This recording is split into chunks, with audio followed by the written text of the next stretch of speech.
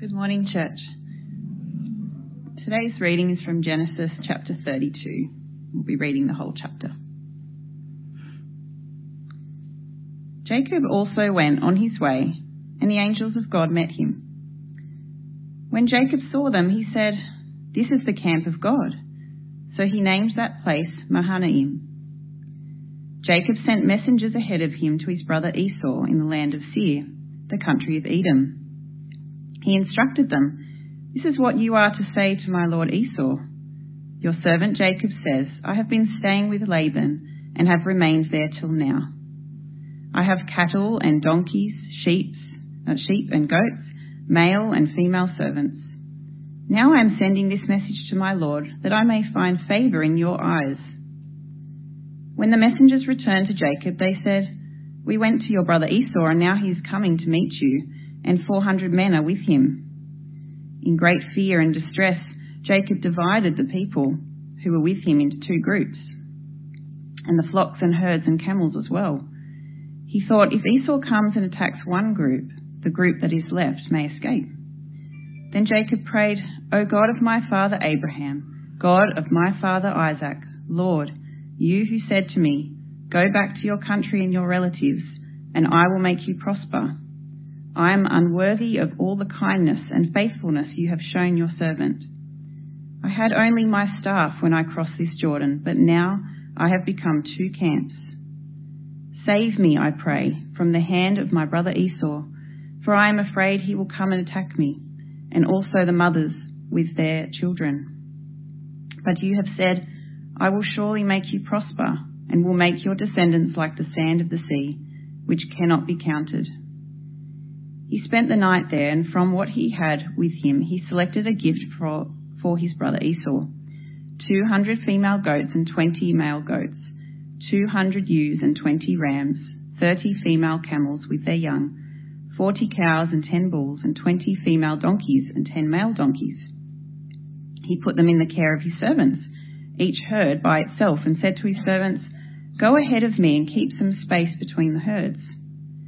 He instructed the one in the lead, "When my brother Esau meets you and asks, 'Who do you belong to and where are you going, and who owns all these animals in front of you?' then you are to say, 'They belong to your servant Jacob. They are a gift sent to my lord Esau, and he is coming behind us.'" He also instructed the second, the third, and all the others who followed the herds. "You are to say the same thing to Esau when you meet him, and be sure to say, 'Your servant Jacob is coming behind us.'" For he thought, "I will pacify him with these gifts I am sending on ahead. Later, when I see him, perhaps he will receive me." So Jacob's gifts went on ahead of him, but he himself spent the night in the camp.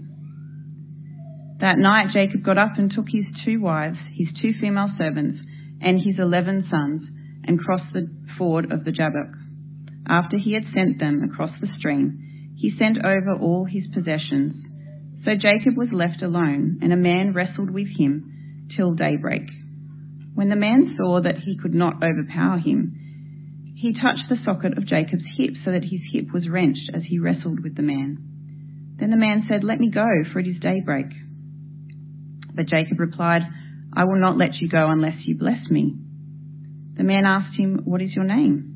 "Jacob," he answered. Then the man said, "Your name will no longer be Jacob, but Israel, because you have struggled with God and with humans and have overcome." Jacob said, "Please tell me your name." But he replied, "Why do you ask my name?" Then he blessed him there. So Jacob called the place Peniel, saying, "It is because I saw God face to face, and yet my life was spared." The sun rose above him as he passed Peniel, and he was limping because of his hip. Therefore, to this day, the Israelites do not eat the tendon attached to the socket of the hip, because the socket of Jacob's hip was touched near the tendon. What do you think life with God should look like? This, maybe? Or what about this? Or what about that one? Or maybe this? This is actually a picture of 2 blokes at the annual Turkey oil wrestling festival. And interestingly, this is more the picture we get from the Bible today, the passage that we're looking at today, of what it means for God to be with us. Where we'll see God is with his servant Jacob in his humility and weakness. And so, likewise, he is with us. So, firstly, God is with his servant Jacob. But let's orientate ourselves a little bit with the bigger story before we deep dive into the waters of chapter 32, which we just had read. From chapter 12, we've seen God make a bunch of promises to the man Abraham and to his descendants. Promises to make Abraham, his name, great. Promises to make him into a great nation. Promises to give him the land of Canaan. And to ultimately promises to bless the whole world through him. And God has been coming good on these promises as they've been passed down to Abraham's son, Isaac, and then to Isaac's son, Jacob. And it's here with Jacob that we see God's promises starting to be fulfilled, and along with them, Jacob's faith in God. From the outset, though, he's been a bit of a slow starter on the whole faith journey. We wouldn't have picked him to carry on God's plans. The name Jacob means deceiver, and true to his name, he tricks his older brother out of his birthright. Although, let's face it, Esau is a little bit of a bullhead. But Jacob's not kind, he's mischievous, he then doubles down on the trickery, he pretends to be Esau with his blind father Isaac, so that Isaac blesses him with the family inheritance, normally reserved to the elder son for Esau. And then he skips town on the heels of Esau's understandable rage. And the last words that we hear from Esau are from Genesis 27, where he says, when the days for mourning my father are near, then I will kill my brother Jacob. Basically, he's sort of saying, after Dad's dead, Jacob, I'm coming for you, mate. I'm out for blood. I'm not sure what else Jacob expected, but there you go. So, Jacob, he nicks off, a con man without a cent to his name, but nonetheless, God's with him. He appears to him and tells him he's going to keep his promises to Abraham and Isaac through him. He ends up settling down in his uncle's estate, marries his two daughters, Leah and Rachel, amasses a fortune, sires a bunch of sons and one daughter, and then God appears to him again and tells him to go back to the land of his father, the land where murderous Esau is.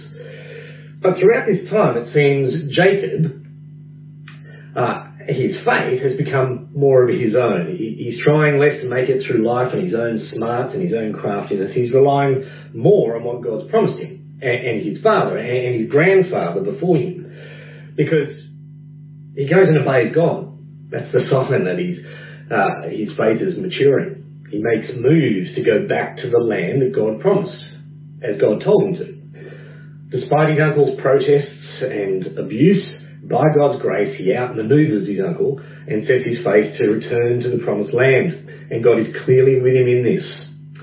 We see this chapter 32, verse 1. With his uncle going on his way, Jacob also went on his way, and the angels of God met him. When Jacob saw them, he said, "This is the camp of God." So he named that place Mahanaim. The angels of God encamped here, it's actually God's army. And the idea of God's army meeting Jacob here is a little bit ambiguous. They come to meet him, marching perhaps. Now, angels in the Bible, they're not cute little Cupid-looking creatures who strum harps and giggle bubbles. Angels, they're full on. They're intimidating. Many accounts of people meeting angels in the Bible actually results with them freaking out or falling down in fear. And so a whole army of these angels marching towards you, well, that may have given Jacob a warm feeling, but only in as much as he might have peed his pants. As he says, "This is the camp of God," or maybe he exclaims, "The army of God." This alerts Jacob and us that there's something big, something important that's about to go down. A few years ago, Megs and I were on a holiday in Santorini, enjoying the little streets with their exclusive shops and their eccentric owners, with a bunch of other tourists, when abruptly a fist of men, and I think that's the kind of the best collective noun to describe them, a fist, because they're all big, broad men, all clad in protective gear, bristling with firearms and big boots, with each one of them a meaty knuckle of a man, all imposing and determined, exuding authority. People just automatically kind of stepped out of their way. They must have been some tactical police unit there to uphold the law, which is good, but they brought an air of surprise and even danger to the space, which is the sense of the angels of God here with Jacob. They may be there to make sure God's plans come to pass through Jacob, but by the bristling kind of militariness of them, they bring an air of surprise and danger. Something important is about to happen. And so Jacob and us, we need to be careful where we tread in this story, because although we may know God is with us, precisely because God is with us and with his army, we need to be careful to keep up with him, paradoxically, in humility and weakness, as Jacob goes on to show. Which brings us to the second point. God is with Jacob in his humility and weakness. After letting Esau know he's coming, Jacob learns that Esau's actually coming out to meet him with 400 men. Understandably, he interprets that as, oh gosh, Esau was on the warpath. He freaks out, he scrambles to minimise the damage, he splits his camp in two, and then he desperately calls on God to save him. But in doing so, he reveals something of a change in himself. Praying this in verse 10, I'm unworthy of all the kindness and faithfulness that you've shown your servant. I had only my staff when I crossed this Jordan, but now I've become two camps. Save me, I pray, from the hand of my brother Esau. You said, I'll surely make you prosper and will make your descendants like the sand of the sea. Jacob, the heel, the trickster, the overreacher, the supplanter, he tells God here he's unworthy of all God's kindness and faithfulness to him so far. That the riches and progeny and the status that God's blessed him with, that he's grasped after, he knows he doesn't actually deserve. And that his future is truly in God's hands. It's like he's clinging desperately under what God has promised him, while at the same time letting his grip ease a little bit on what God's already given him, which in turn seems to impact on the way that he approaches Esau in humility and respect. He calls Esau Lord. He sends him hundreds of goats and rams and camels and donkeys as a gift to pacify him. He hopes to come to him humbly and to be forgiven, as we're told in verse 20. The original Hebrew in this verse could read something like, Jacob thought to himself, I will wipe the anger from Esau's face with these gifts I'm sending on ahead. And later when I see his face, perhaps he will lift my face. So in thinking this, Jacob's admitting he's wronged Esau. He's acknowledging there needs to be some gesture, some offering to wipe away the anger from Esau's face, so that when he humbly comes before him, face down, hopefully Esau will have forgiven him and accept him and lift his face up to him. Jacob knows God is powerfully with him as he returns to the land, that this is an important and serious moment, not just for Jacob, but for God as he approaches Esau. And so Jacob's being careful to humble himself before God and before Esau. I've been watching a few clips on YouTube recently of the best auditions on Britain's Got Talent. There's a lot of pretty confident, pretty cocky performers who think they're God's gift to music, but one singer stood out for me. Not just because she gave a stunning, sultry performance of My Funny Valentine, but because she was just so humble and self-deprecating. Simon Cowell, one of the judges, his comments were telling. He said, I absolutely love you, and I love your voice, and I also love the fact that you actually don't even know how good you are. She endeared herself as much by her humility as by her voice. And it's like Jacob is a return performer on the Genesis stage here. His previous acts have been okay, flashy and tricky and cocky, and he's got by, but with him coming back to the promised land with God's army, there with him, things have just got real, and he's dropped the act. He started singing from the same page as that singer, Alice Frednam from Britain's Got Talent, which has given him an edge, a powerful, authentic edge to be humble. But there's more. God's not only with him in his humility, he's powerfully with him in his weakness, a weakness that God forces on him in a wrestle in the dark. This is a fantastic part of the story. If I was making a film of this whole story, up to this point I had a building movement or momentum of music to a montage of Jacob sending word to Esau, frantically mobilising his household, desperately praying, organising the gifts of animals to go ahead, sending off his wives and possessions, and then the music would cut to a long shot of him standing alone in the dark as a shadowy figure of a man strides into scene and then wrestles them to the ground. And all we hear are the grunts and strains and dust and dirt fleeing and bodies rolling around. It's weird to think that as a man, God did this with Jacob. Clearly, he's got no problem with getting down in the dirt with the people that he made, which of course we see preeminently with Jesus. In Jesus, he came as a baby in the muck to be intimately and intensely in the flesh with people. Clearly, God wants this with Jacob, this intense, intimate, drawn-out wrestle with him. But if that's not surprising enough, then we're told God sees he can't overpower Jacob.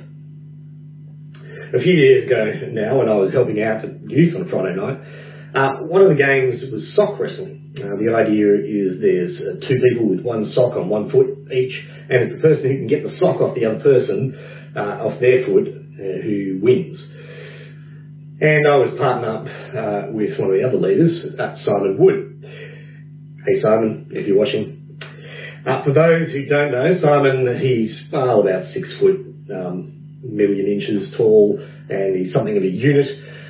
He's so strong, Chuck Norris tells jokes about him. Now, I ended up getting his sock off first in our wrestle, but only because he's just so polite, and he let me. And I reckon in the same way, I wonder if it's just God playing weak with Jacob. You know, maybe as a man, God deliberately constrains himself to the normal limitations of man and plays to the rules of wrestling.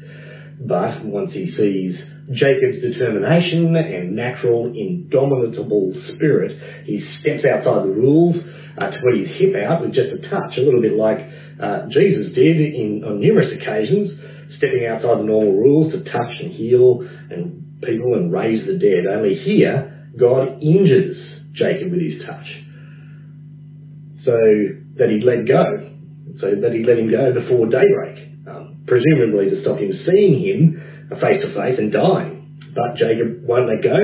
He must sense that God's in this somehow, and so he prays, I will not let you go unless you bless me. And so God, as this man, blesses him, not without a confession though. The man asked him, what is your name? Jacob, he answered. From the day of his birth, Jacob's name has been linked to deception. He's the heel, the trickster, the overreacher, the supplanter. And here it's like he's owning this. He's admitting who he is.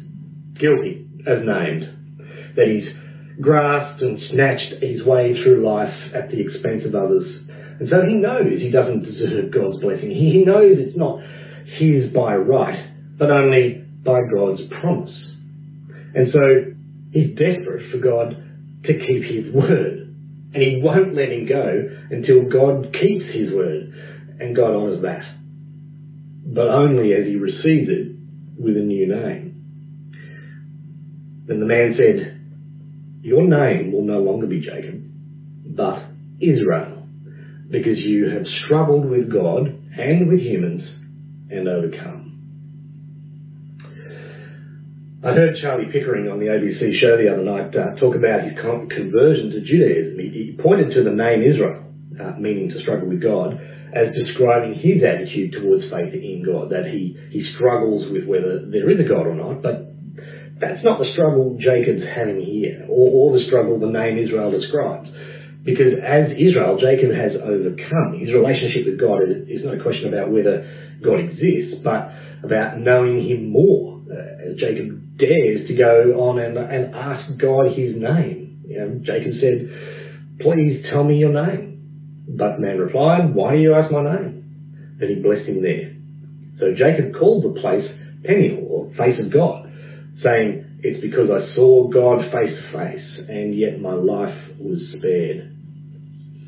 Jacob wasn't sure how Esau would receive him, but he's pretty sure how God should have by taking his life.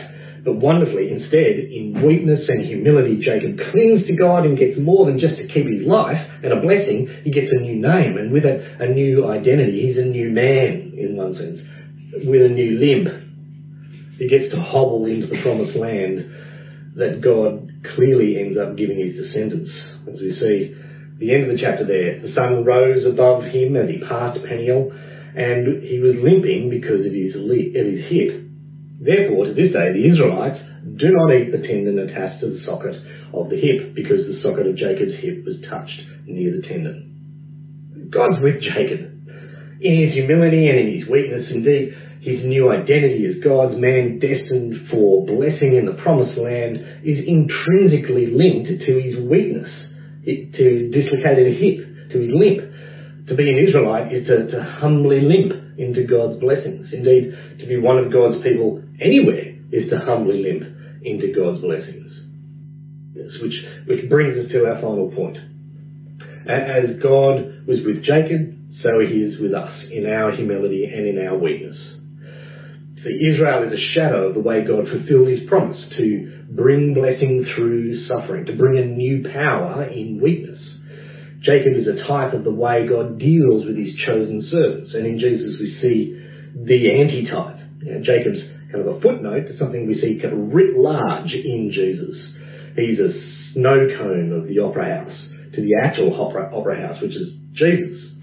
Because in Jesus we see God's greatest servant, who, like Jacob, obeyed God to get to the new promised land, which is the new heavens and the new earth. To get there, though, he humbled himself as a servant. He suffered the greater injury of crucifixion, and because of this, God rose him from the dead. He exalted him to the highest place, where he now prepares a place for all those who believe in him, who, like Jacob, would have a limp on their way there. As the Apostle Paul can say of himself, to keep me from becoming conceited because of the surpassing great revelations that God had given him, there was given me a thorn in my flesh, a messenger of Satan to torment me. 3 times I pleaded with the Lord to take it away from me, but he said to me, my grace is sufficient for you, for my power is made perfect in weakness. Therefore I will boast all the more gladly about my weaknesses, so that Christ's power may rest on me. That's why, for Christ's sake, I delight in weaknesses, in insults, in hardships, in persecutions, in difficulties. For when I am weak, then I am strong. Like Jacob, Paul knew the painful touch of God that caused him to limp on in God's grace on his way to glory. But he learned to see and even delight in his limp, in his weaknesses, in his hardships and difficulties. He saw them as God's severe mercy, because he saw they were opportunities to cling only unto God, to let go of the other things, and to look only to God and know the sufficiency of his grace in Christ, and to just live with the limp, to limp on in the new power of humility, as Jacob learned to do, and as we should learn to do as well. When COVID first hit and we went into lockdown, I got quite stressed. I'd wake up day after day worrying about any number of things, from slight hay fever symptoms to how all the people and things at church were going, to how many more people in the world were getting sick and dying, and it was just spreading. And I don't think I ever blamed God for it all, but I was certainly just waiting for it all to finish. I guess I'm still waiting in some sense, like it's just a blip to get over before we resume doing life like it should be done, like we envisioned God would actually want it for us. But what if that blip, that whole COVID thing, was God with us, and the limp that it gave all of us in one way or another was actually God's severe mercy to us, painfully touching us, so that we'd cling less to the things of this world that clearly were not saving us or helping us, and more desperately cling to him, to God, in prayer for his promised blessings in Christ. I mean, it must be, since God is with us in Christ, that all our weaknesses and our struggles and our hardships and our depression and our doubt are not firstly a sign of his displeasure or rejection of us, or even of an ailing or weak faith, but rather of God's severe mercy to us, that he's allowed them on us so that we might turn in humility towards him and others and cling to him desperately for nothing less than his promised blessings in Christ. So much so that we're in a new space with God where we daringly ask to know him more and more through Christ. It's interesting that through the lockdown stress, I began in earnest to regularly read the Psalms and then turn them into my own prayers. Not because I thought I should, but because when I couldn't be sure of anything else around me, I could be sure of knowing God more and more in those Psalms. It seems COVID then was actually God's severe mercy to me as I pressed into knowing him more during those hard times, the times that I limped through, am limping through. I wonder what it is that we're struggling with at the moment, that perhaps we might now see is God's severe mercy to us, a sign of his presence, that he is with us, and the contrary to popular thinking, it's evidence that God is with us, so that we might be able to accept it and limp along towards glory in a new space with God, daring to know him more and more in Christ. And to that end, I'm going to lead us in prayer now.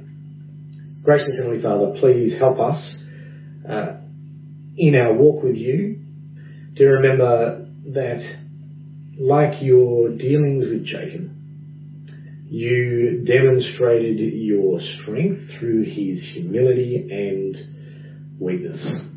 Please help us as we trust in the Lord Jesus, our crucified Saviour, to accept the struggles and the hardships in this life as opportunity to humble ourselves and to trust in your strength and know that your grace is sufficient for us, such that we might confidently limp along on our way to your promised glory in Jesus.